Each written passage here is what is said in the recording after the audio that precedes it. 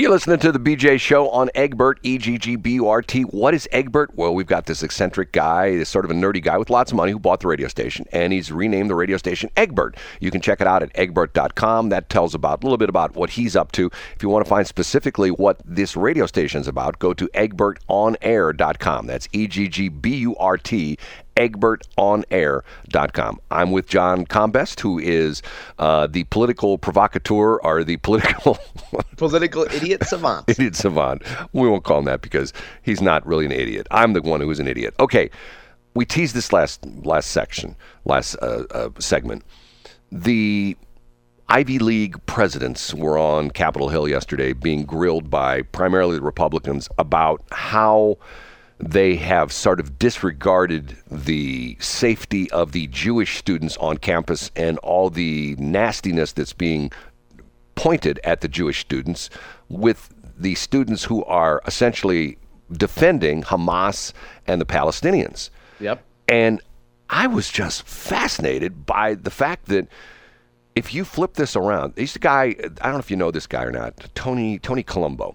You know, he was on. Oh, yeah. He's been on the, he's originally from North County, too, I think. I think he went to Hazelwood Central. Yes, he did. And he moved out of North County. He moved into St. Charles County. He's like most. Of course, he's like all of us. Right. He's a North Countyite that's former North Countyite. He used to have something he used to talk about, the flip test.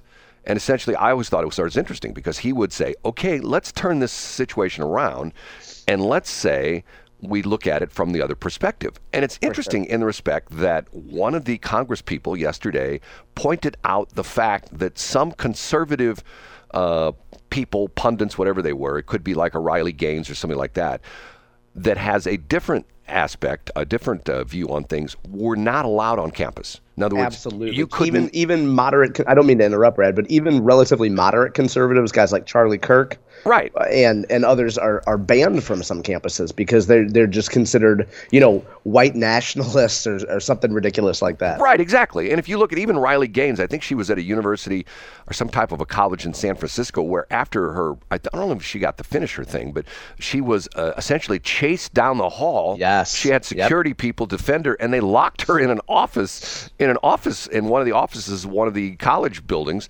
and they had to call in additional police to essentially get the protesters away from her. And for folks who don't know, if you haven't heard of Riley Gaines, she was a former competitive swimmer in college, and she's been a leading voice against the idea of men competing in women's sports. And probably the poster child picture is her on the podium as she came in second in one of the national competitions against Leah Thomas, who was the transgender dude who's now the dudette. And,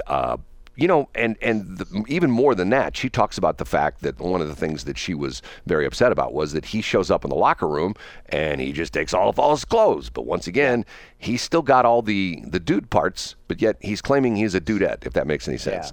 Yeah. Unbelievable. But I interrupted you, Brad. Back to what you were talking about. No, but I was saying was, maybe things have changed. But when I went to university, when I went to school, and I've got not bragging, but I have a bachelor's and a master's, which I will both say are worthless degrees because they're in journalism. Yep. When I went to university, and I went to SIU Edwardsville for my undergrad, it was to the point where the professors sometimes would play the role of the provocateur. They would be the ones who would say, okay, here's how I feel. Tell me why I'm wrong. Yep. And in other words, the idea being was that they were essentially trying to make you look at things from all different sides. Yep. And especially some of the guests they would have on campus as far as guest speakers. Some of them were just flat out, and keep in mind, I went to school, I'm an old guy, I went to school when the Vietnam War was still going on. Absolutely. So, can only imagine. Right. So you had people who were anti-war, and those were the people that when the Vietnam vets would get off the planes at Lambert, they would go spit on them. Yeah, and of course they did. I'm not making that up. That is something that I mean, when I was flying helicopters back in the day, everybody I worked with, all the pilots I worked with, every single one of them was a Vietnam vet. Now the difference with them was they were to the point where they had a different perspective on the war, because I kid about this all the time, and I used to kid about them with them about this, that if all of a sudden like let's say 1985, when I was still, involved with these guys, these Vietnam vet ex-helicopter pilots, if I would have walked into a room and said, guys, the Vietnam War is back on, we're back going again, these guys would be walking out the door to sign back up. They would They would ready to go. Right, That's right. because they've and matter of fact, I'll tell you a quick story. One of the guys I flew with was a guy by the name of Dion Youngkin. And Dion was this great big tall Texas guy. He'd talk like that, had a slow Texas drawl. So he occasionally was one of my pilots. Actually, it was sort of interesting. When I first met him, he was still working for the Army, and over at Bi-State Parks Air Force Airport, they had what they call a pilot recurrent training center, where they were taking primarily officers, captain on up, who were helicopter pilots, but they were keeping them current so that if there was a need, if we got into some kind of a scrimmage or something like that, where all of a sudden they needed a ton of helicopter pilots, these guys who typically did not fly anymore were still current. And you Gotcha. had, in aviation, you have to be, for certain classes of license and things like that, you have to have some, what they call currency, where you have to essentially say that in the last year you flew 10 hours or something like that. Yep. Well, anyway, Dion was still in the Army. And it was funny because on Friday, I remember this is actually sort of interesting. On one Friday, he retired from the Army, and then Monday he was back doing the same job as a civilian, which was sort of interesting. One day he's in the Army no doing a days job, off. right? The next day he's a civilian doing the same job. So one day I come into the airport, and it was like something out of a movie. We had a small office, and I walked into the office, and here's Dion. He's in a reclining chair, one of those reclining office chairs, and he's got his feet up on the desk, and he's got cowboy boots on. He's got a cowboy hat over his face, and he didn't know it was me. But the door opened, and he assumed it was me, and he says, "Brad, that you?" And I go, "Yeah, Dion." He says, "Is it time to fly yet?" I go, "No, I'm a little early. We got about another 20, 30 minutes." And I go, "You doing okay?" And he says, "Yeah." He says, "I was just sitting here thinking about the saddest day of my life." And I was like, "Okay, is this like a divorce or something like that?" I go, "Well, I don't be nosy. What day was that?" He says, "The day the Vietnam War ended. I love that blanking war." Oh, man. And he was serious. So, Yeah. And the interesting part of it was the guys that I knew, who were all the helicopter pilots from Vietnam, they didn't have PTSD. They looked at it as like the most exciting period of their life. Yeah, and I'm sure, and I mean, I'm sure that many of them are just cut from a different cloth, right? And part of that has to do with what they go through in training and the camaraderie, and it's part of their identity. well, I used to say the American cowboy is now a helicopter pilot. That's what Yeah. Well, you're a little biased there, though, Brad. I am, but I haven't flown. The last time I haven't actually flown, actually where I was in control of the helicopter. I think the last time was I flew with Alan Barklage in 1994. Wow, really? Oh yeah. And I recently, within the last, right before COVID came in, I believe it was late February, early March of 2020, right before COVID hit.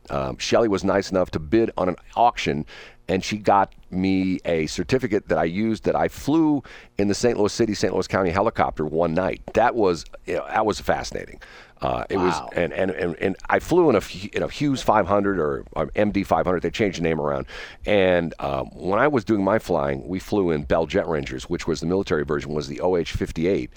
And the Hughes, the ships that the county and city police fly, are what they call the Bell, or the Hughes 500s, MD 500s, which all my pilots that I flew with, they said that the Bell we flew in was like the family car, and the Hughes 500 was like the Ferrari.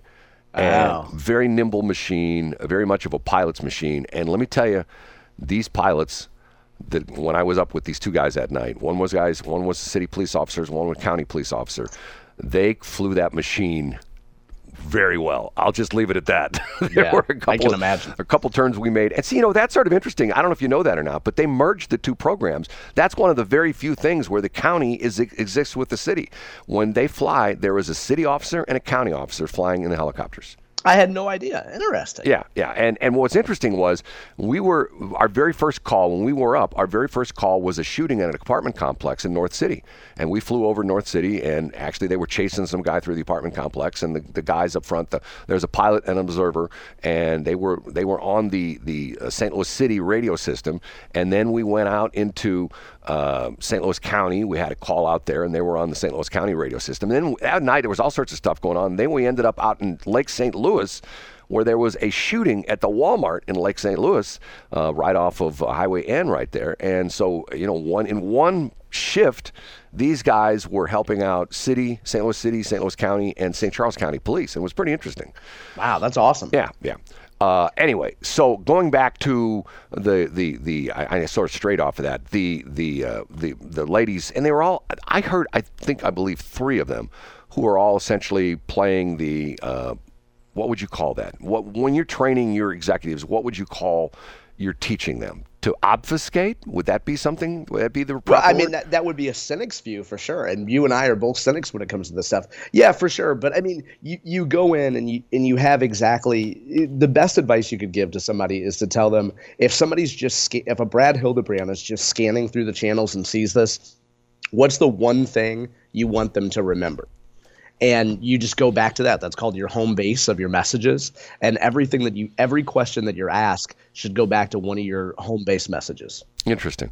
Well, I heard someone yesterday, sometimes I listen to so many different radio stations in a day. I can't remember who it was saying this. They were saying that the corporations of the United States should have somewhat of a boycott against the Ivy League schools, and instead of hiring all these Ivy League graduates from Harvard and Brown and Columbia, to hire the graduates from Mizzou and K-State. And I'm thinking to myself, when you look at that, there's never been a Supreme Court judge in the history of our country who's been from University of Missouri at Columbia, and they almost all come out of the Ivy League, Harvard, Yale, those types of schools. And unfortunately, you probably know this from working in politics, your first job out of college, but you went to a prestigious university, not necessarily Ivy League, but some people would put Washington University in that same category.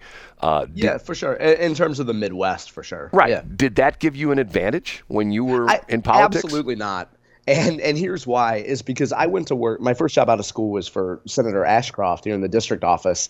And that was based on the fact that I started volunteering for Republican campaigns in 1994. So I had 6 years of hanging out with people that actually did politics for a living.